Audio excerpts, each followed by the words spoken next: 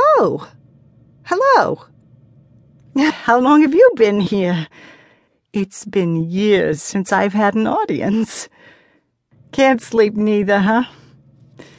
What's your excuse? They ain't burying your husband, are they?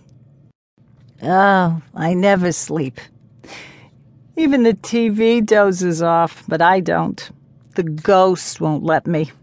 Don't run. The house ain't haunted. I am. It's true. Every night come 2 o'clock or so, I'll start to nod off. Maybe even catch 30, 40 winks. Some nights, I'll even start to think, hey, maybe the ghost is out. Maybe she went down to the store to get herself a pack of cigarettes. She always comes back, just when I'm starting to go under. There she is, holding that big, shiny butcher knife. Rex protected me from the ghost. He made me feel safe. As safe as I could feel. That was a long time ago. Do you think it's too early to call my boys? They could be up. Nobody's up this early except me. And the milkman. Nice fella. Harry Fong lives just down the street.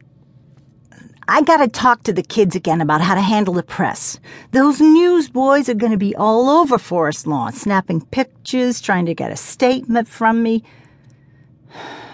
Screw 'em. I don't want anything to do with them. They've given me enough trouble in my life, and I hope Rex Jr. let him know we were gonna be at the Church of the Recessional. Nobody likes to be completely forgotten.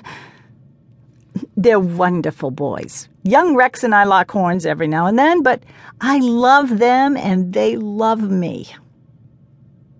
What the hell are you doing up this early anyway? Half of you are just kids. Do you remember me? I bet you never even seen one of my pictures. How many have seen one? I shouldn't have asked. Not even Wings? How about Call Her Savage? That was a talkie. I know they're not on television. You have heard of me. That's a little better.